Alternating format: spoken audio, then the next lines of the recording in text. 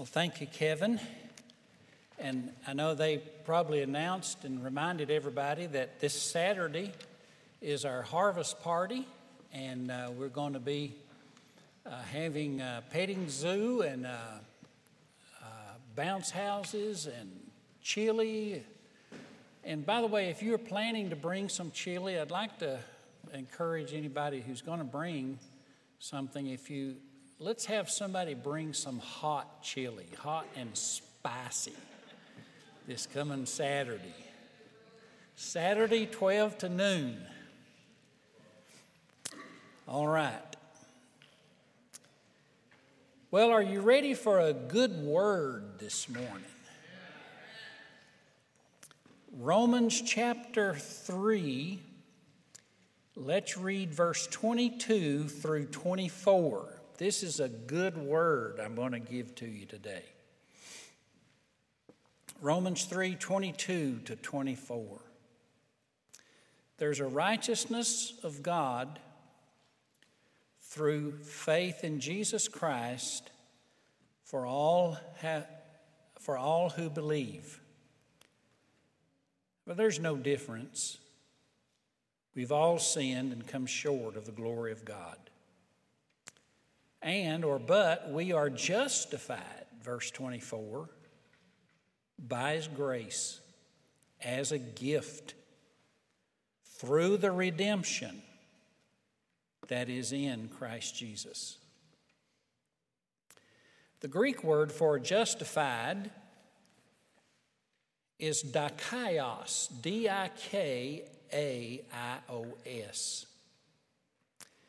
It's translated, if you'll notice up there we read verse 22, the righteousness of God. Righteousness is dikaios. It's the same as verse 24. We are justified, dikaios. So this word is used throughout the New Testament, and so to be justified means to be declared righteous or just, same word. Justification is righteousness, and righteousness is to be justified. So these verses teach us, number one, that there's a righteousness from God. Verse 22, the righteousness, the New International Version says the righteousness from God. It's received by faith in Christ, because he says in verse 22, it's through faith in Jesus Christ, and it is a free gift, not earned or merited. According to verse 24, you're justified or made righteous by His grace. And then number 4, those who receive this righteousness by faith are said to be justified, declared righteous. Now, in the Old Covenant, when a Jew is said to have kept the law, it's a very legal term, dikaios, righteousness. When you kept the criteria by which you are determined to be righteous was the law of Moses. For example, Deuteronomy 6:25, Moses said, if you're careful to do all this law, it will be righteousness to you. If you're careful, and it's at the conclusion of your life, because you have to keep the law, then you're declared righteous. Now, Paul is introducing a concept that's even radical. Here's a righteousness, not at the end, but now. That you can be declared righteous now. And it's not based on our goodness or badness and weighing it out and seeing which one outweighs the other, but it's without regard to either. It's a free gift. And it is a standing, it is a verdict based on the standard of God's own law. Paul is proclaiming that this righteousness at the end can be brought forward into the present by faith. The future becomes now by faith. Deuteronomy 25:1 gives to us a context from which the word justify or righteous is drawn. Deuteronomy 25:1. If there's a controversy between two men and they come into judgment or the courtroom, the judges may judge them, and they shall justify the righteous. In other words, acquit. You're put on trial, and if you are determined to be innocent, then you are justified. You shall justify the righteous. Well, Paul is saying, what if you're not righteous and you get justified anyway by faith through Christ? What an amazing concept. You shall justify the righteous and condemn the wicked. So what does justify mean? It's a verdict by the judge. It's at the end of the trial. Your life, your conduct is evaluated. It's based on your innocence if you're under the old covenant. In the new covenant, through Jesus Christ, it's a verdict by the judge, but it's not at the end, it's now. And it's not based on your guilt or innocence, it's based on Christ's guilt or innocence. This is foreign to first century Judaism and modern day Judaism as well.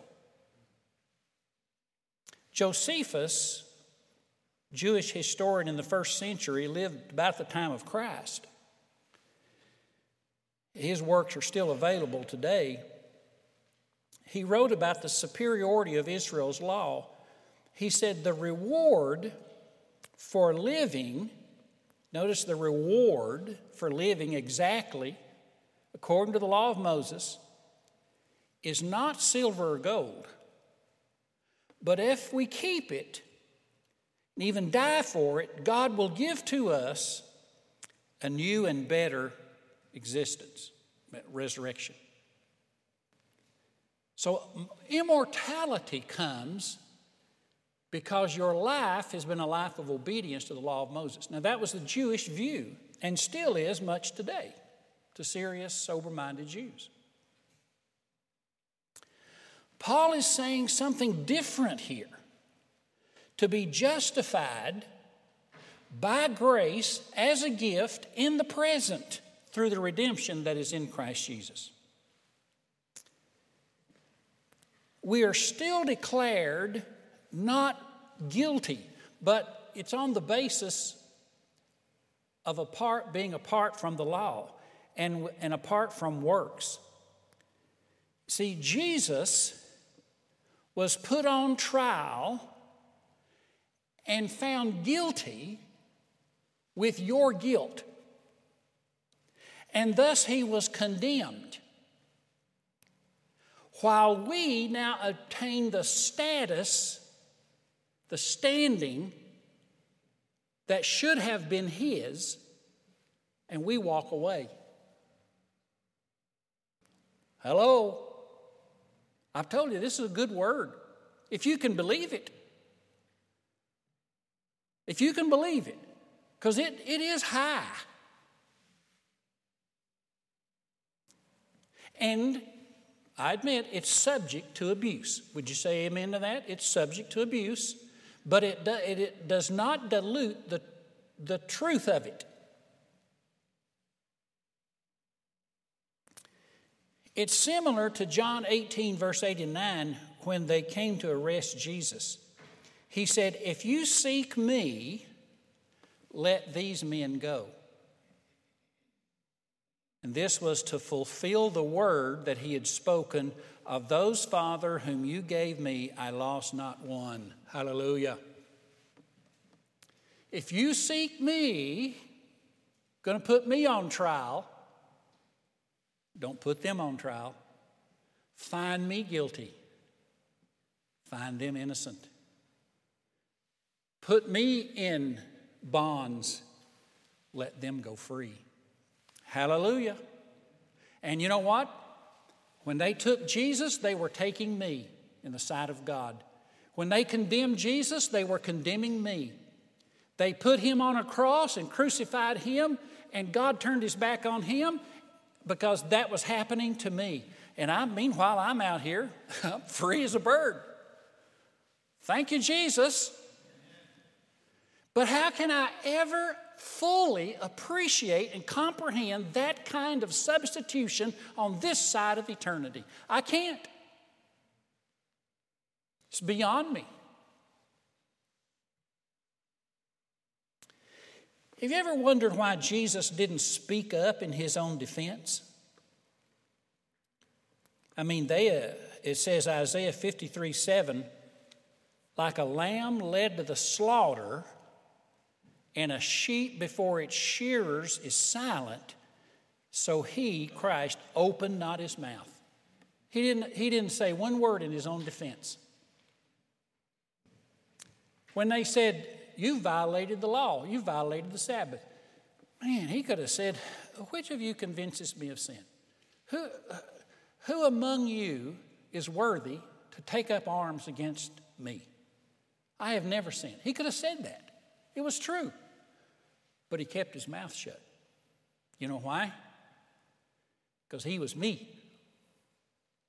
And if they said, you have sinned, I'd be speechless. I'd say, dude, you don't know the half of it.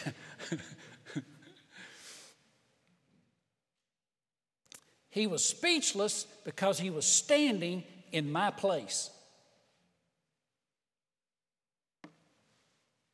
So 2 Corinthians 5:15 says, for our sake he became sin, he who knew no sin, so that in him we might become the righteousness of God. Justification. What a word. What a good word today. Now I could stop right there and send you on your way happy today. Amen? Are y'all happy today? Because whatever's going on in your life, it can't overcome the fact that we have been justified before God. Our heaven is secure, and Christ is our substitute, and we will never be condemned by the God of heaven. Hallelujah. So whatever else is going on, I got that one down. Hallelujah.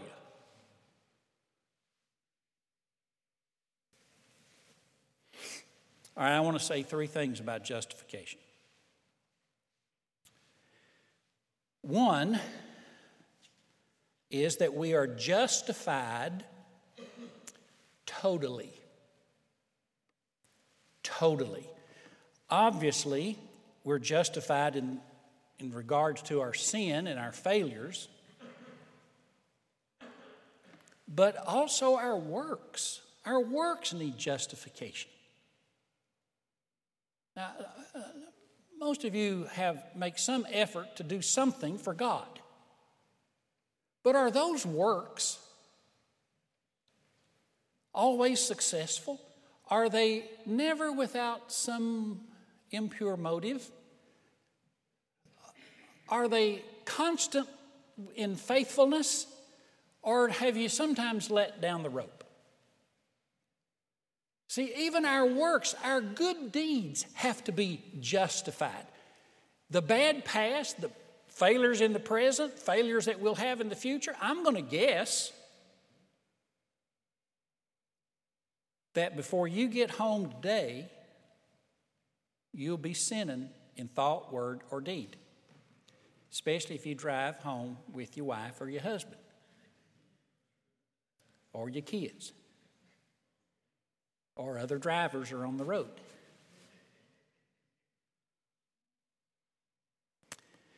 But we are justified totally.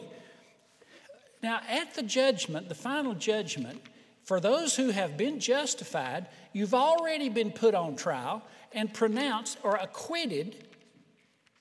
So what happens at the judgment? And I want to read to you, this is in Matthew 25. We don't have the whole thing on the screen. But this is the final judgment. Matthew 25:31.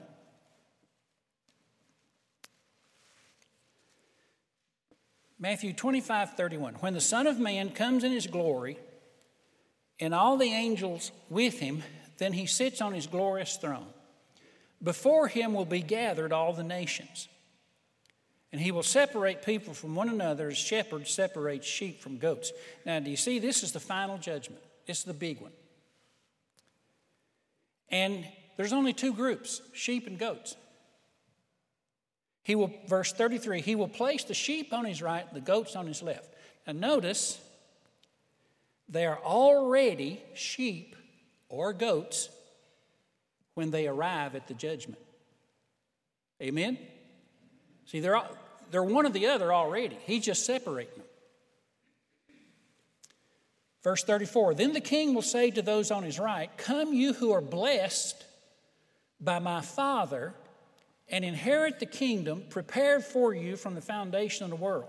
For I was hungry, and you gave me food. I was thirsty, you gave me drink. I was a stranger, you welcomed me. I was naked, and you clothed me. I was sick, and you visited me. I was in prison, and you came to me. Notice verse 37. Then the righteous, dikaios, the justified. Amen?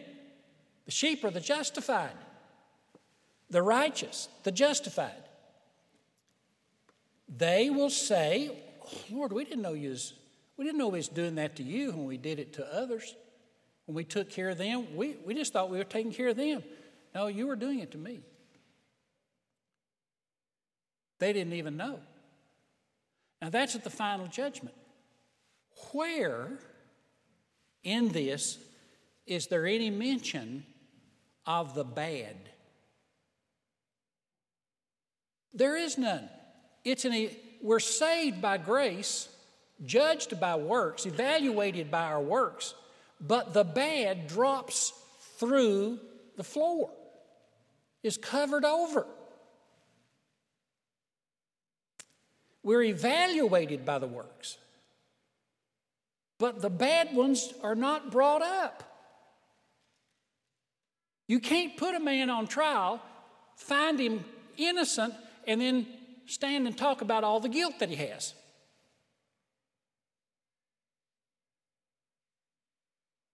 I see some of you's kind of thinking along with that, trying to wonder where I'm heading with this. They're already sheep, they're already justified, and nothing as bad is said about them.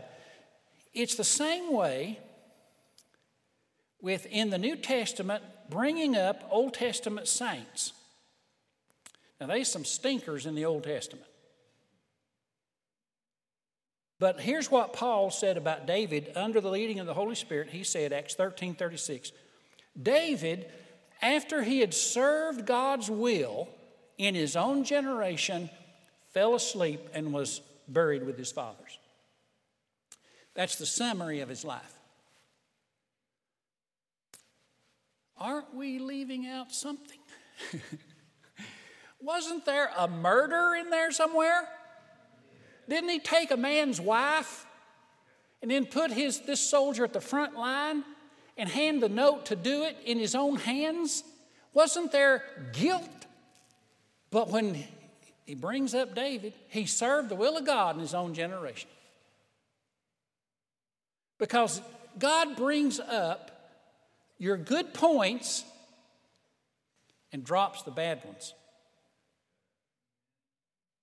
Don't you love somebody like that?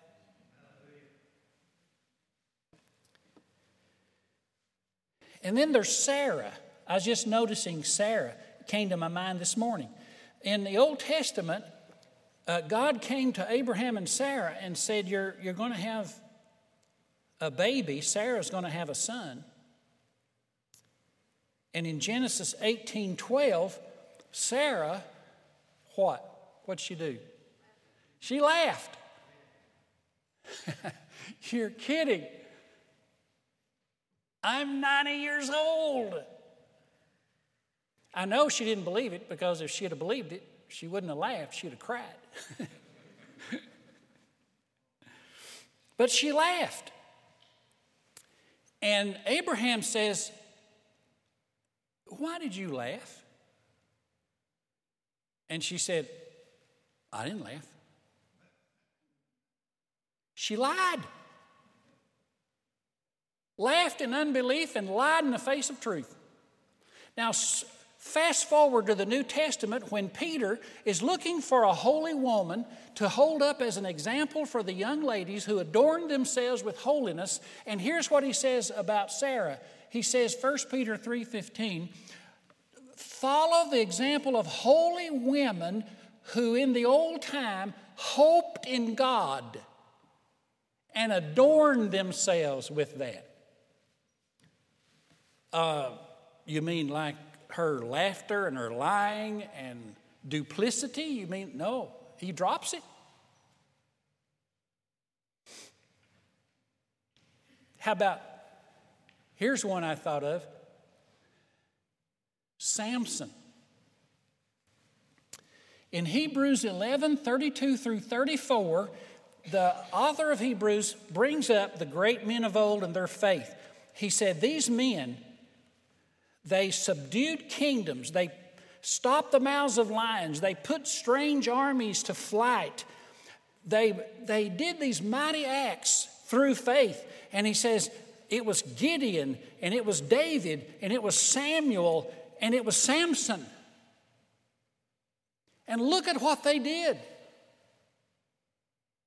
You mean this and a prostitute named Delilah? You mean pulling the pillars down on his own head so he died and everybody with him? Don't remember that. Just his efforts of faith. See, one day, the wonderful groom, Jesus, will stand before the final judgment with his bride. Now, I would just ask you to consider that, have you ever been to a wedding where the officiant comes in, the groom is standing there, and they're waiting for the bride to come down, and here she comes to be given away by the father. And the pastor says, we now want to hear a word from the groom. He's asked to speak. And the groom gets up and he says, well, I'm going to marry this woman, but I got to tell you, she ain't the prettiest girl on the block. In fact, she's pretty ugly. And she can't cook a lick. And she's got quite a few flaws, like got a big nose. If y'all notice the big nose? I mean, is that the way you start a marriage? I don't know of any ceremony, and I've done a lot of them, none of them started with a criticism of the bride. If they did, they would have ended with a groom without a bride. Jesus on that day is not going to stand up and say, now I got a few things I want to bring up. Listen to what Ephesians chapter 5 says.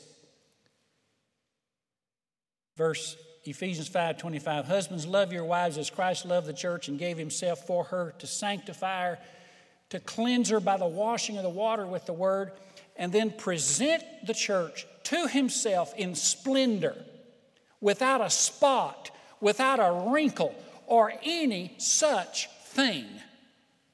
That's the way we'll be presented to the Lord Jesus Christ. It reminds me of that guy who they'd been married quite a while, and the wife had purchased a new dress, and she was trying to get into it. And she said, as she looked in the mirror, she said, honey, my waist is way too big. And to be honest, I'm losing my hair.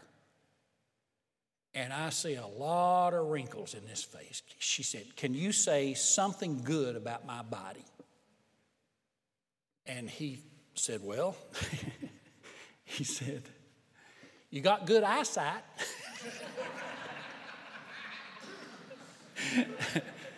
Them some good eyes. No, that is not Jesus.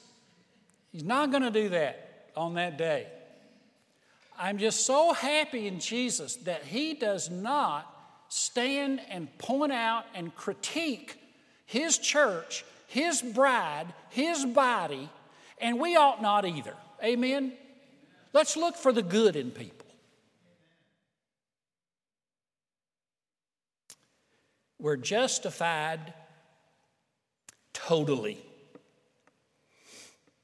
Second, we are justified permanently. It's not that when you fall, you're no longer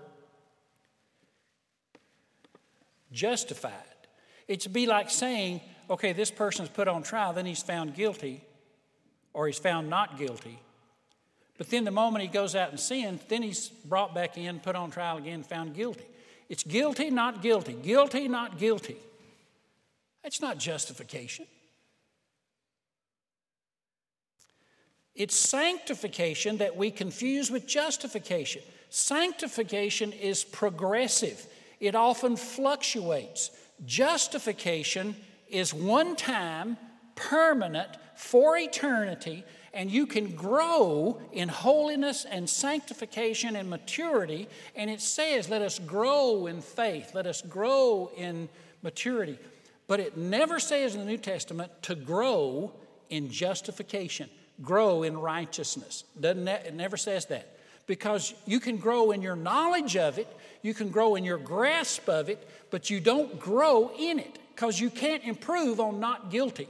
You're either acquitted or you're not acquitted.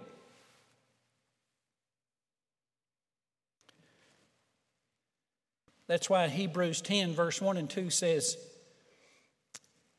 if the same sacrifices, talking about the Old Testament sacrifices, which were repeated daily, morning, evening, every year, if the same sacrifices continually offered every year could make perfect those who draw near, would they not have ceased to be offered? In other words, if they actually did the job, wouldn't they have ceased to be offered sacrifices in the Old Testament? No, because you kept on falling and sinning. So they had to keep on bringing sacrifice.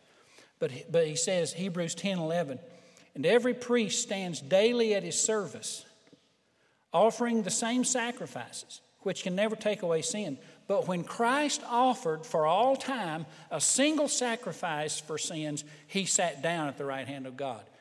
Next time Satan accuses you of not being justified, you need to tell him loudly and boldly, did Jesus get out of his seat to come and die again? Because that sacrifice took care of it, and it doesn't have to be repeated.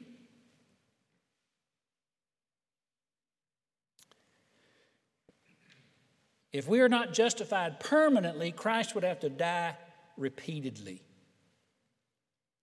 Now, some may object, well, why should we serve God? Why live for God? Where's our motivation then? If our status is permanently perfect before the Father. Well, Paul in coming chapters is going to teach us that when we have been justified, Romans 5:1, since we have been justified by faith, we have peace with God, and God's love is poured into our hearts through the Holy Spirit. See, he gives us the Holy Spirit, and the Holy Spirit begins to work with us. But that is not the same as justification. I'm talking about your standing, not your condition. I'm talking about your position before God and at the judgment, not your maturity level as a Christian. One final thing. We're justified totally, we're justified permanently, and we're justified graciously. Because Paul says we're justified by grace as a gift. as a gift. You can't earn it. You can't deserve it. You can't improve on it. You can't even comprehend it fully. But you can have it. Amen. And you can enjoy it. And you can celebrate it.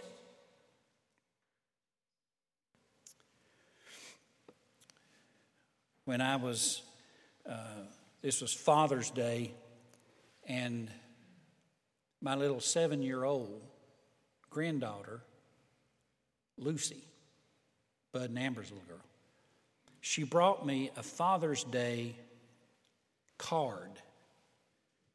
Now, it's a 7-year-old. Now, it's not exactly Hallmark. And it had a drawing of, I don't know if it was a pig or a horse or what it was. And then it had her name. And I thought, that's a 7-year-old's artistry. And she gave it to me. Now, I didn't take that and say, boy, Lucy, you need to get some writing skills. Maybe take an artist class. I treasured that. You know what I did with it? I put it on my refrigerator, and I look at it every time I open the door of the refrigerator, which is pretty often. That's the way God looks at us, because we are His children. Like His children, we don't constantly berate them. Amen? No. Love forgives and dilutes and spreads mercy, and there's a blanket of grace on everything because they're ours. Chuck Swindoll tells the story about when, this was years ago, when a friend of his invited him to visit his church in San Francisco. This church had long before abandoned the Scripture and the gospel and focused only on human rights, politics, and social programs. Swindoll says that as he stood there in that great sanctuary, and there was a beautiful circular atrium, and along the top, above the doors, were pictures of great social workers and great politicians. He said there was Lincoln and Washington and Martin Luther King Jr., and there was Mahatma Gandhi and others much like that. And then above the pictures was a verse, Galatians 3:26, where you are all children of God. Do you have that verse? This is what they had up there. You're all the children of God. And then they had the ellipsis, those little 3 dots. It means that they've taken part of it out of the verse. And Swindoll says he went in and he heard the message. He said there wasn't an ounce of gospel or scripture in the message. It was all do good, be good. And on the way out, they were talking to people, and someone pointed out, do you like our atrium? And he said, looking at the verse, he said, do you know the rest of the verse? To all the people standing around. He said, do you know the rest of the verse? And there was an awkward silence because no one did. And he said, let me give it to you.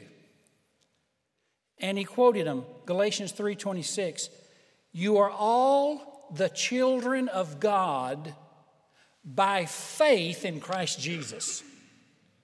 By faith in Christ Jesus.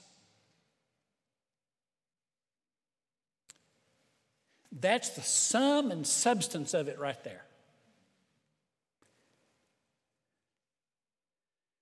So my message today is, you can be justified. the trial and the verdict brought from the future and given to you in the present of not guilty, acquitted, you may go free. What blessedness is that? And it makes me want to love and serve this Jesus who went on trial for me and obtained my acquittal before the God of heaven. And I say hallelujah to his name. I'm thankful to proclaim it and shout it from the housetops today. Forgive my enthusiasm, but it's wonderful. What a good word is justification. Amen. Let's pray together. Ushers, you come and let's give to this Savior who gave himself in our place. Let's worship him with our tithes and offerings. Holy Father, your word and your gospel makes us happy today. It brings security to my heart that I could never have. It brings assurance. It takes away the fear of death and of judgment. And I thank you, O God, and I praise you, O Savior, for your gospel this day. Bless each one and bless in our giving. Revive our hearts through the power of your presence in Jesus' name. Amen. Amen.